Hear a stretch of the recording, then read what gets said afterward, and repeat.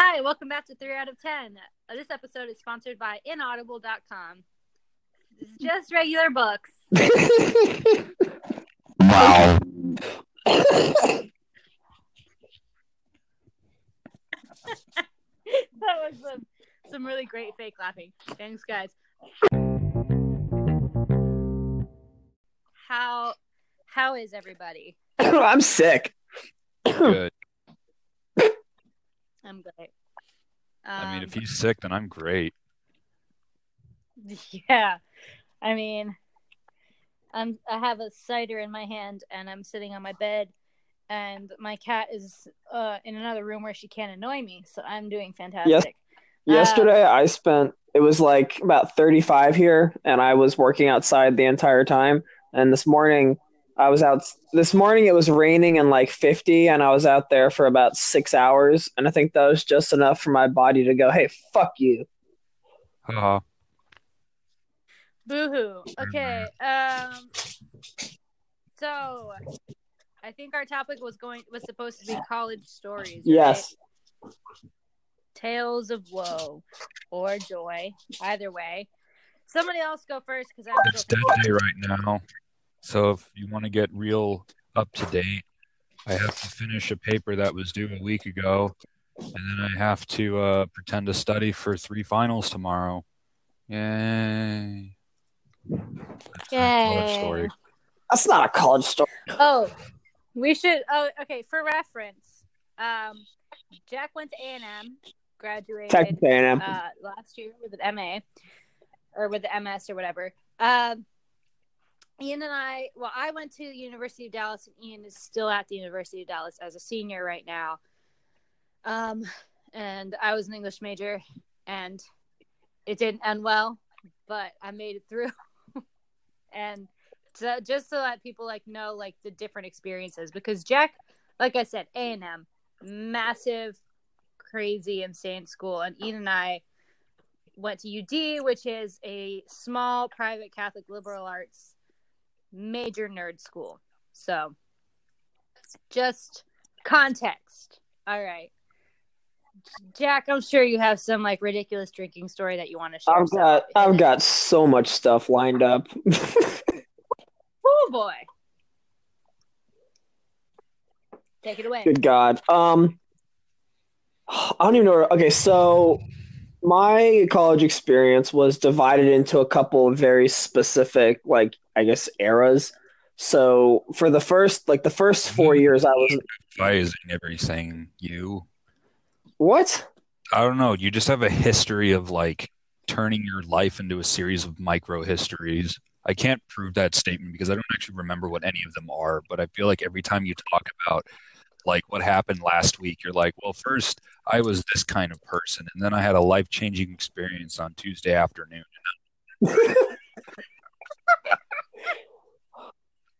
I'm a goddamn storyteller. Show me some respect. Yeah, but only Katie and I have actually written fiction. Yeah. And had a person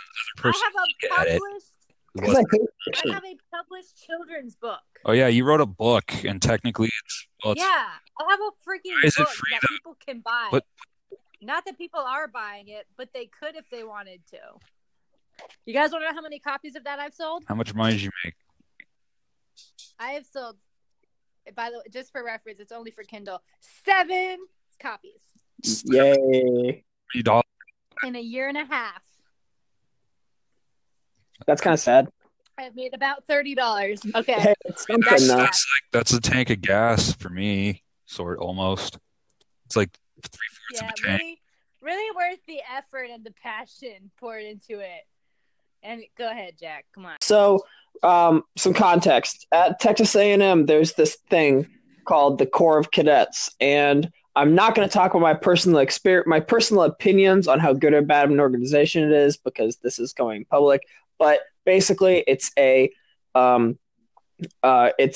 military style cadet leadership program. Think of it as a teeny tiny mini West Point that's at a public school, which is Texas A&M. So there's about 3,000 cadets in it, and about 40% or so of everyone who goes through it will become like an officer in the military, and the other 60% do not. They just go on to do regular things in life. But you have to wear uniforms to class all day, and so on and so forth.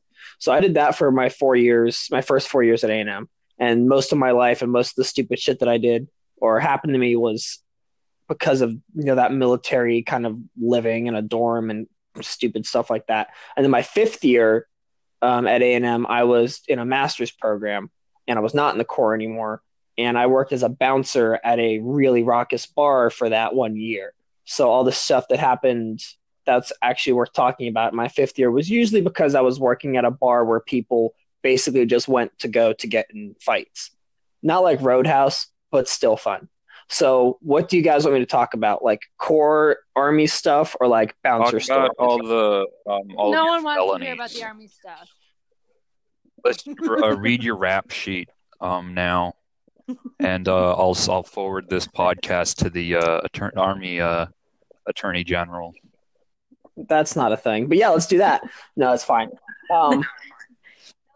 Tell us about like the what was the most insane fight you ever witnessed at the Okay, so for a couple of months we had a girl who was working there, and for some reason we had a girl working as one of the bouncers, and it wasn't to like kick people out.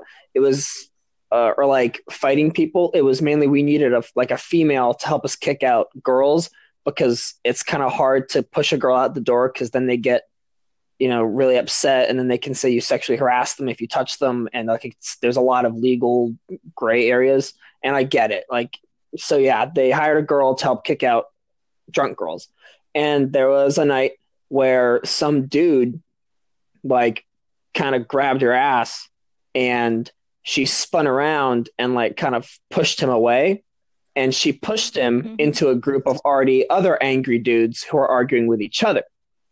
And so she shoved this guy, and then he fell into this little collection of people already yelling at each other, and they thought he just wanted to fight. And this was like two 250-pound dudes and like an average sized dude. And they just started going at it. And at this point in time, the bar was body to body packed, as in you couldn't move without squeezing between people. And these three dudes started just shoving each other back and forth, but there's already no space. So then other people get involved because there's nowhere to go. And they were like, fuck it, let's fight. And I was on the outside doing gate security, and I stuck my head in, and I saw probably about 10 different people just flinging drinks. Heads are going into tables. Somebody picked up a chair. Two of the bartenders climb up on the bar and leap out of the bar and just tackle somebody. And I just heard someone scream, "Cop! Get a cop!" And so I sprinted across the street, and I just found two bike cops. It was like, "Boys, fight!" And they followed me. And so I dragged these cops through the crowd, like shoving and throwing people out of the way. And then they started rounding guys up and yanked them out.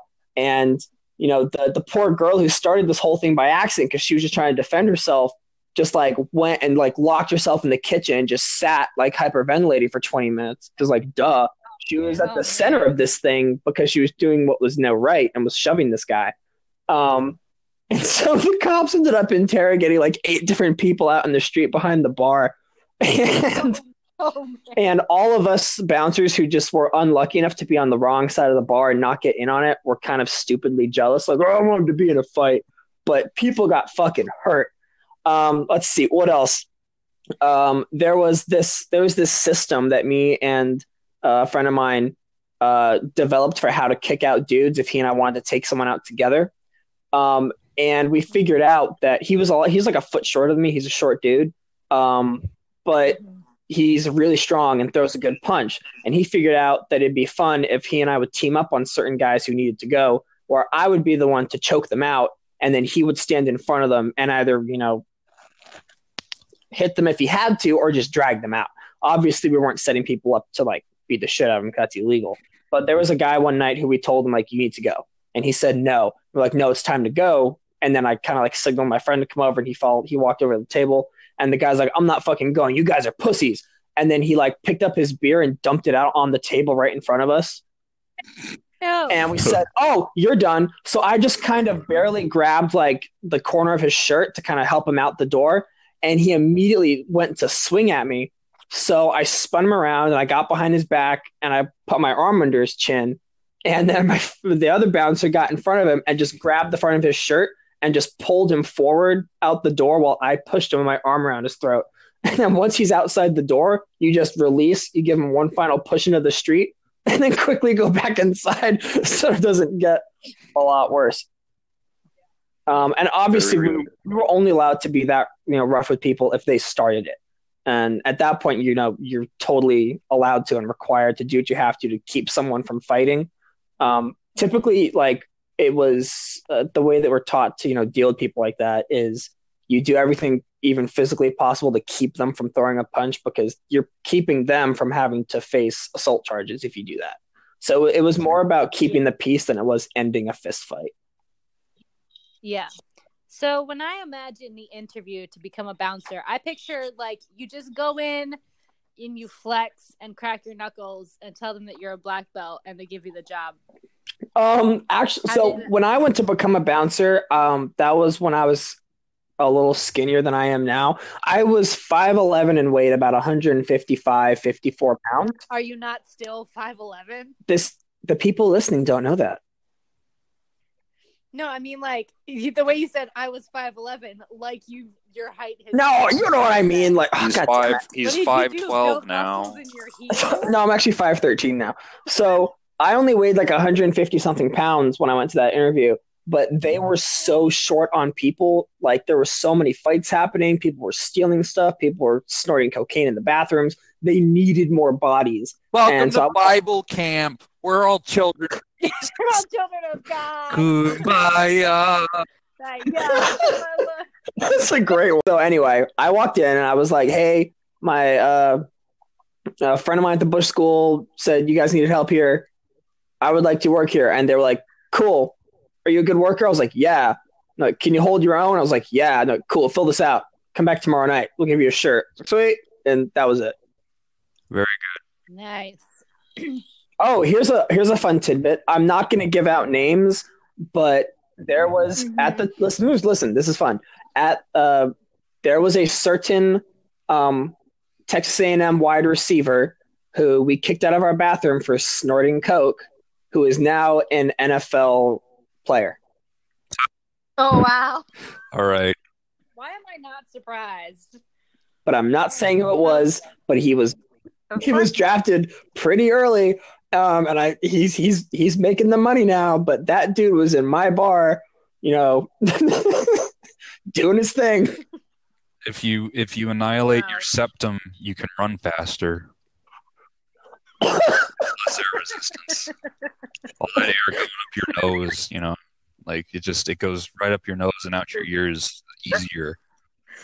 You're running for that Hail Mary pass, so you gotta get rid of it. Okay, who's gonna go next? I've been talking for like 9 minutes.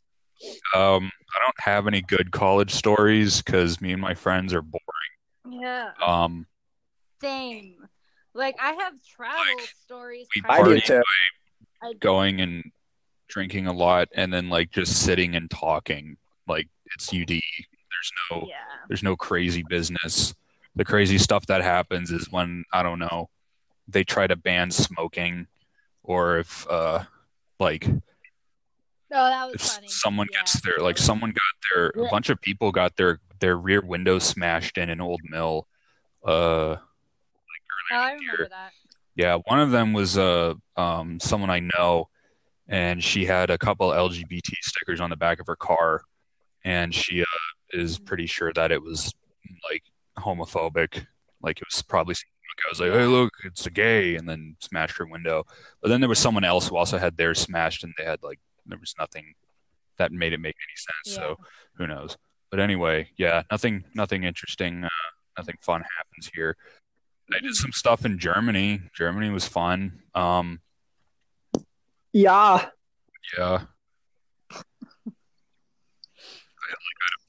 Feel free to elaborate. I mean, there wasn't. I don't know. Like, I didn't personally. Okay, I don't know. There were just a lot of weird people and fun characters to be had while I was there, but I didn't personally do a whole lot. I just hung out with some. Wait. There were fun characters to be had. Were you fucking the fun characters? Are we Sure, talking like cartoon characters? Did you fuck SpongeBob? Jack, Jack, your humor sucks. Why? See, just my septum joke was great, and that was just garbage. So You have to say your joke was great. take One a must wonder. class. Okay. So Alright. no, there was a guy named Luke, and Luke's from Minnesota, and he Yeah. drank from dusk till dawn till dusk. One time, Luke agreed to come with me and 3 other people to a lake near Munich for a day trip, and we agreed to meet at the train station at a certain time. We all go down there, and he's not there, so we're all like, "Huh? I guess we just need to go wake him up because we're all staying in the same hostel." So we just decided to take the next train an hour later. We go back, and he's not in his room, and then finally we get a hold of him. Like someone texts him finally. And he's like, "Oh yeah, I went down to the train station at 8 like we planned, but no one was there. But I got on anyway."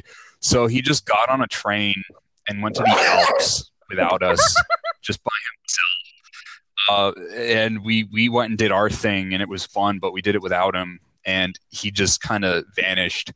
And we actually lost touch with him, and no one could get a hold of him. This was on a Saturday. No one got a hold of him until Monday morning. And like I messaged him that morning. I was like, "Hey man, you alive?" And he responded, and class had already started that morning, and he responded with a picture of like a train station somewhere in the general area, but not in our town. And he was like, I'm making my way. And he was like, "I'm coming back." And then I was in class, and he was in a different German level from me. So I heard him enter his room, and he was like, "Hey," like just like walking in like an hour late because they were like 3-hour classes, just walks in an hour or 2 hours late, just like, "I made it." And yeah, so it turns out he just got on a train and went to the Alps and found another group from a few other people from our group he happened to run into, so he hung out with them for a bit, and then he just disappeared into Munich for like a whole night, and like no one saw him or knew where he was, and he just came back and he was fine. So that was Luke. That was just kind of the thing he did.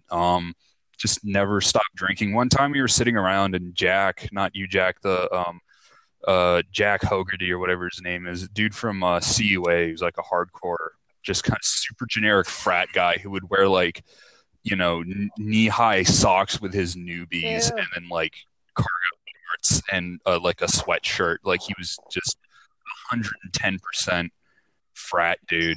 And we were sitting around drinking, and he was like, I love all this German beer, but I could really go for a shitty American beer, I just miss it.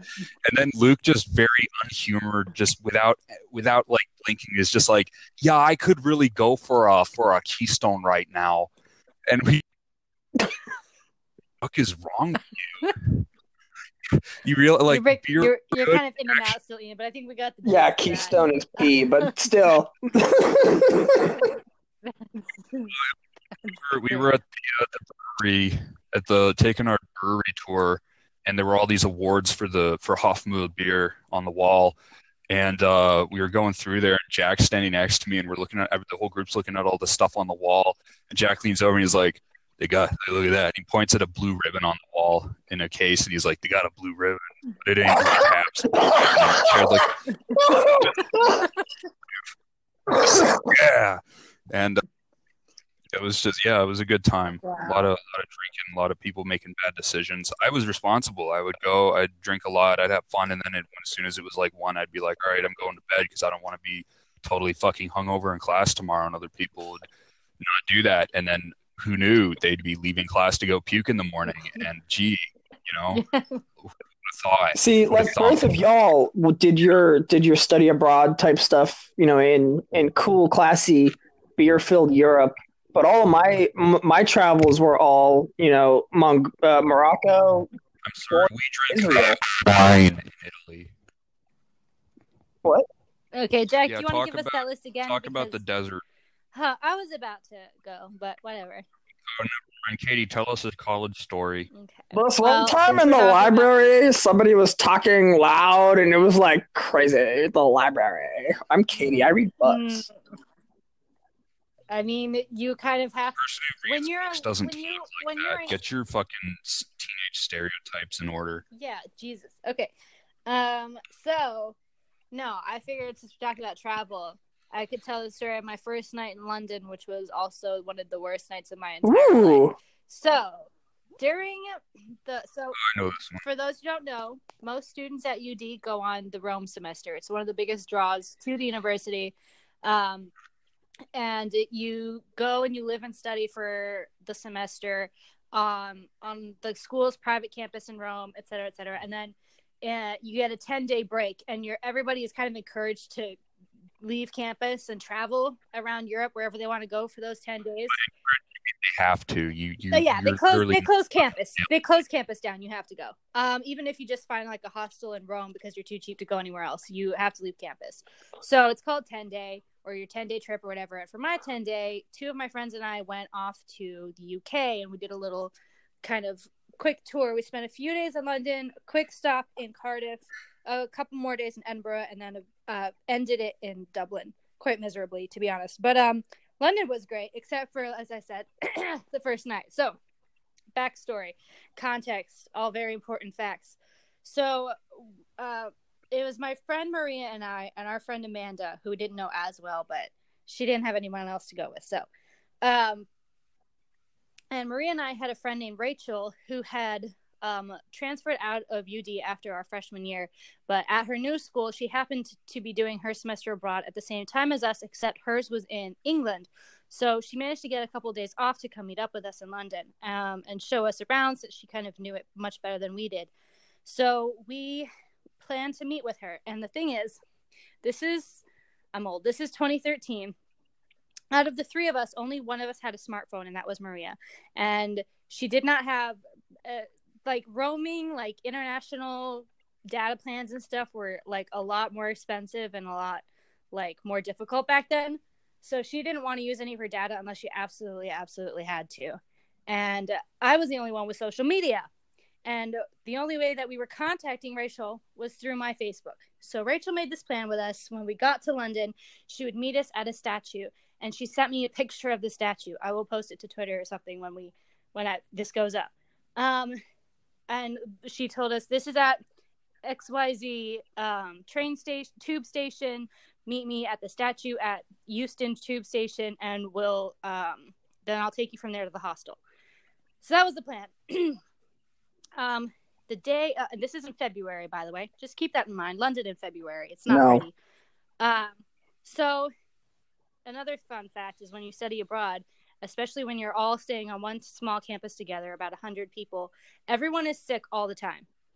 We all just. Not when I was there. Well, you got lucky. We all just. Yeah, I did. In my class, we all just constantly had the sniffles. It just kept going around and around and around. And most of the time, most of the time, it was just like a mild head cold kind of thing that came and went. But for some reason, the morning that we left, the morning of the day that we were to go to London, we actually left like in the afternoon. I woke up with a raging fever, which is fun. Yeah. And Maria wasn't feeling too great either. So, but off we went to London. We flew into Stansted Airport because that's where the budget airlines go. And please avoid doing that if ever you fly to London for any reason, because it's a pain in the ass to get from there into Central. So we flew into Stansted. And then customs was pretty quick and easy. And then we went, we had to figure out how to get a train into actual like London. And we figured it out after like 2 hours of hemming and hawing. And finally got to this tube station where we were supposed to get off and meet Rachel, right?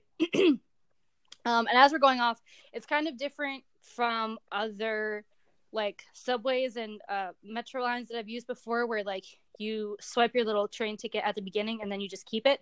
At the tube, or at least at this station, I don't know, you had to like surrender at the end. You put it in the little machine and it eats it and keeps it, and we didn't know what was happening. We were very confused. So we're trying to it's pretty slow at this. There's not really that many other people around. We're trying to like figure out how we get past these turnstiles to leave the station. And this little old London Underground employee with his little uniform, and he brown spectacles and a hat, and I swear to God, he looked like he walked straight out of a Paddington movie, and he sounded exactly like Michael Caine. You think I'm making this up, but I'm not. We could not believe he was real. He goes, he's this sweet little face. He's on the other side of the turnstiles, and he goes, "You ladies look like you could use some help." And we're like, "Yes, we don't understand." And he explained to us, and we got out, and we thanked him, and we asked him, "Do you know where the statue is?" And he had no idea. It's supposed to be at this station, right?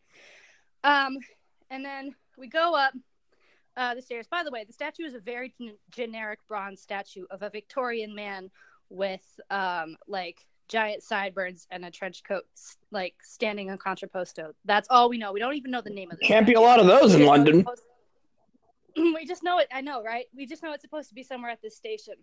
So we go outside, and of course, it is just pouring down and absolutely freezing and dark and horrible. And like, there's a part of us that's like, "Oh, but it's London." But it wasn't fun. It was just miserable. And keep in mind, we're all sick, and I have a fever. And I'm starting to develop a pounding. So we look around a little bit. We walk around. We can't find the statue. We ask a couple of people. We ask information kiosk, and she tells us the statue doesn't exist, and she has no idea what we're talking about. We are in despair. We spend like another good half an hour just walking around the general neighborhood, hoping that we'll stumble upon it. And then I see, standing in front of a hotel, a concierge talking to some girls, giving them directions. And I was like, "Hey, we'll talk to him. That's his job. He's supposed to know where stuff is in this, on this block or whatever." So we go up to him. And he was Italian, which was funny because we'd just come from there. His name was Massimo, and he was great. He made fun of us a little bit at first, but I tried to tell him about the statue. And he was like, "Can you show me a picture? That might help." Reminder, my Facebook, Maria's phone, no data. So he brought us inside and let me log on to my Facebook on his computer at his desk.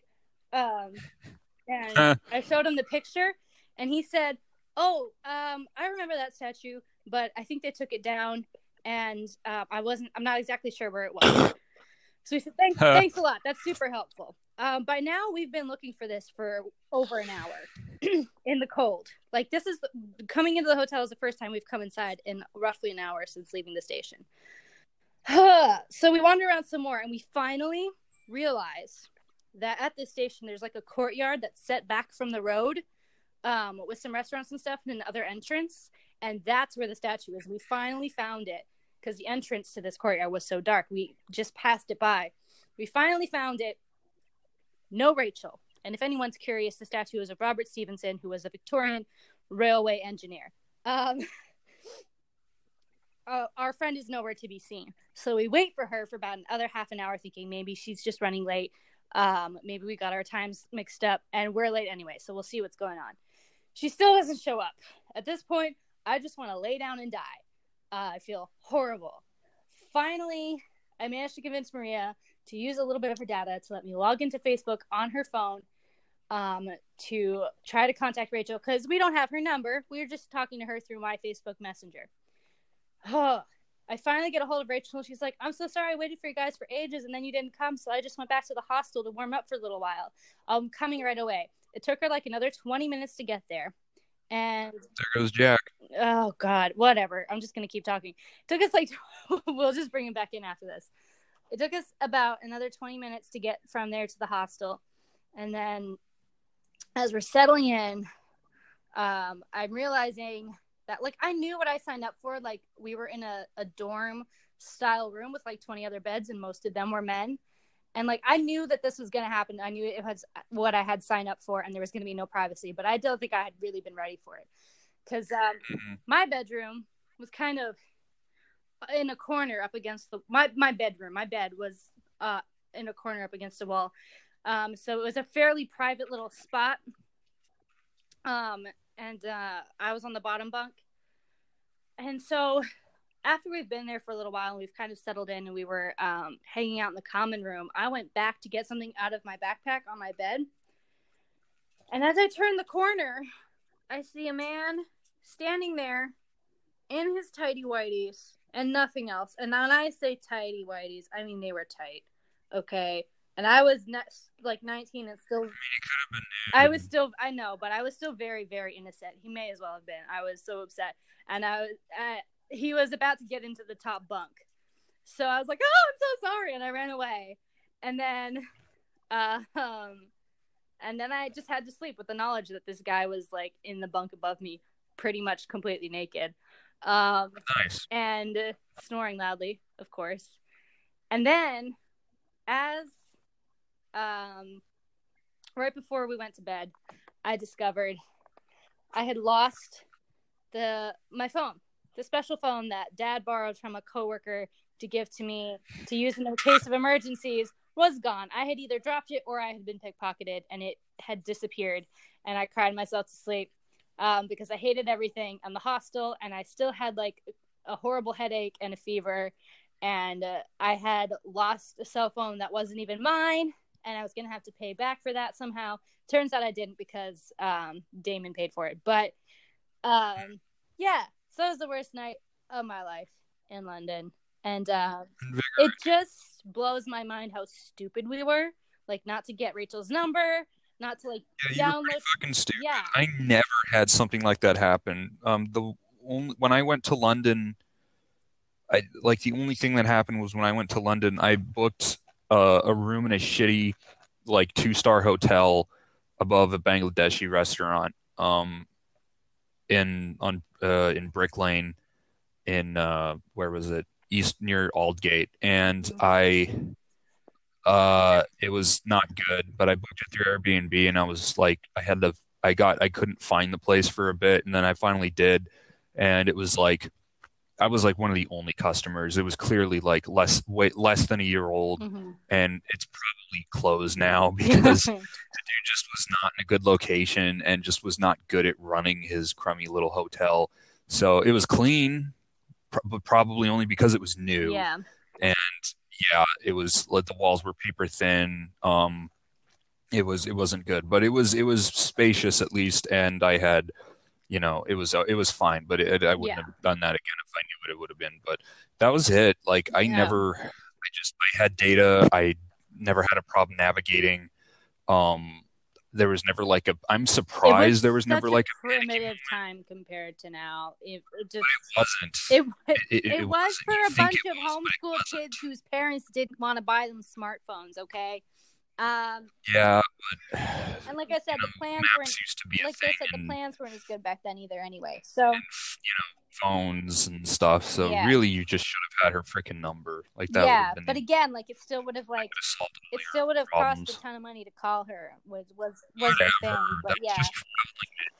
Anyway, let's get Jack back in here and wrap this up. I have things to do. Sure. Well, the rest of the like London part of the trip was fine, and the hostel was fine. Like once I in the morning, once I was past my trauma, it was great. And I wouldn't stay in a room like that again if I didn't have to because it was so cheap. But like it was a cool place. It was in this really big old Victorian mansion. Well, I don't know if it was a mansion. It was a big house though, and still with like a lot of original fixtures and stuff. So that was fun. But anyway, all right. Yeah, let's get Jack back in here. Let's get Jack in this John C. Yep. All right. What's left? I feel like I should come up with like something that was like properly collegey and not just a travel story. Well, it's called a travel story. I was sure, but Jack's weren't.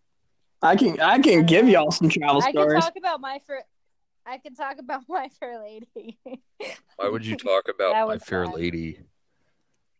As in when I was in My Fair Lady. You were in My Fair Lady? Freshman. Do not. You don't know this? Freshman year, the last musical that the music department ever put on before Candide, which was a partnership with the drama department, so it doesn't count, was My Fair Lady, my freshman spring. I auditioned, quote unquote, in like December, and then got the email, and then in January we started rehearsals, and this is how I met Dominic and a whole bunch of other people as well that I'm friends with. But yeah. And it was just a great time. I was in the ensemble, obviously. I was not a character. Although I did have one spoken line, but no, it was great. And like we actually like it was kind of sad. Like the guy playing Higgins was not great for he was awful for the part. But everybody else was pretty good, and it was incredibly low budget. Like the costumes were just all over the place in terms of like period, but we tried our hardest. And everyone that came to see it really loved like the comedic ensemble parts, which we were really proud of. But like the sore points of that whole experience for me were just I was supposed to, like those fancy like long cigarette holders. Yeah. I was supposed to be, pretend smoking on one of those during the Ascot Gavotte, which is the whole, horse racing scene. And the choreographer took it away from me because I didn't know how to smoke. No lie, like after like the second time we had to rehearse this number, she was like, "Katie, smoke. Do you know what you're doing?" I was like, "I don't know. I put it. It's not even real anyway. I just put it to my mouth and then I take it away again and I pretend to blow air." And she's like, "No, you're doing it wrong. I'm giving it to Patsy." So she gave the cigarette holder to Patsy, which is fair. And then of course there's the "Get Me to the Church on Time," which is this number toward the end, where everyone's supposed to be like really lit. And my friend Sabrina, who was much more worldly than the rest of my friends, came to our dress rehearsal and watched it. And afterwards she said to me, "Katie, you've never been drunk, have you?" And I said, "No." And she was like, "Yeah, I can tell." Insert here another 3 full minutes of me continuing to ramble about My Fair Lady that no one wants to hear, and then getting mocked for it, and then Jack volunteered to provide a list of all the wild things that happened on his travels abroad, which took place in Morocco and Mongolia. You have 2 minutes. Just Okay. Boris to death. So, there was the time that me and 5 people accidentally wandered into a gay bar in Morocco. There was the time I got drunk and lost in Paris and then proposed under the Eiffel Tower the next day. There was a time in Mongolia that I shit-talked a Marine Corps officer and almost got jumped by him and his 7 friends. There was the time that I went to an underground bar in Israel, and for some reason there was like a weird nude painting exhibit in the bar. Shoot, what else? There was the time that I rode camels in the Sahara and went snowboarding on sand dunes. There was the time I smoked a cigar in the Mediterranean just so I could say that I did it. There's a time I blacked out in a cab somewhere in Asia and woke up 4 hours later and was drunk until noon the next day. There was a time I got in a fight. The time I got in a fight with a German because I tried to shit talk the U.S. and the German soccer teams who were playing in the World Cup, and the U.S. lost really bad. And he was really mad because I was young and stupid. You were a whole 2 years younger. We don't need to worry about when it was. This This all just says so much about us, though, that like Ian didn't feel like he had anything interesting to say. I told like a wholesome theater story, and then Jack follows that up with a list of horrible decisions. Yeah, these are all my proposing in Paris wasn't a horrible decision. This is a terrible episode. I don't really care. I have things to do. Let's just forget this. Yeah. I'm going to edit this into something. I'm going to try, but it's still going to be a terrible episode. It happens. Do we have any ideas for next time? Let's make this the finale. No. It's a BBC TV show. 3-part series. It's got to be at least 6 then. We'll figure something out. Okay. Okay, so next week, tune in to hear all of us do our best Bob Ross impressions for 45 minutes. I have not watched Bob Ross since I was 8 years old. Malcolm and I love Bob Ross. Let's put a little. Everybody loves Bob Ross, but like. Just our secret. The closest thing to Bob Ross that I've watched recently is the Jenna Marbles video where she tries to do a Bob Ross. For some reason, when you said let's do our best Bob Ross impression, my brain just for like a 100th of a second just made me hear Bill Cosby.